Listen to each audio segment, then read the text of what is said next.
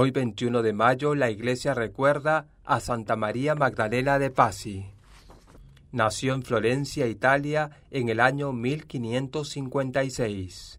Perteneciendo a la familia de los Pazzi, mostró desde muy niña inclinación por la vida religiosa, por lo que ingresó al convento de las Carmelitas.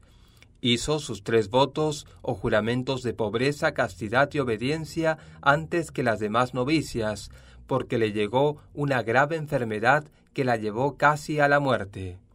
Cuando la transportaban a la enfermería, después de hacer sus 3 votos, Magdalena tuvo su primer éxtasis, que le duró más de 1 hora. Su rostro apareció ardiente y deshecha en lágrimas sollozaba y repetía: «Oh amor de Dios, que no eres conocido ni amado, cuán ofendido estás».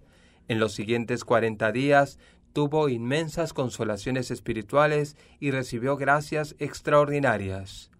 Desde entonces fue creciendo sin cesar su deseo de sufrir por Cristo y por la conversión de los pecadores. Además de los dolores físicos, le llegó también lo que los santos llaman la noche oscura del alma, una cantidad impresionante de tentaciones impuras, sentimientos de tristeza y desgano espiritual, falta de confianza y de alegría.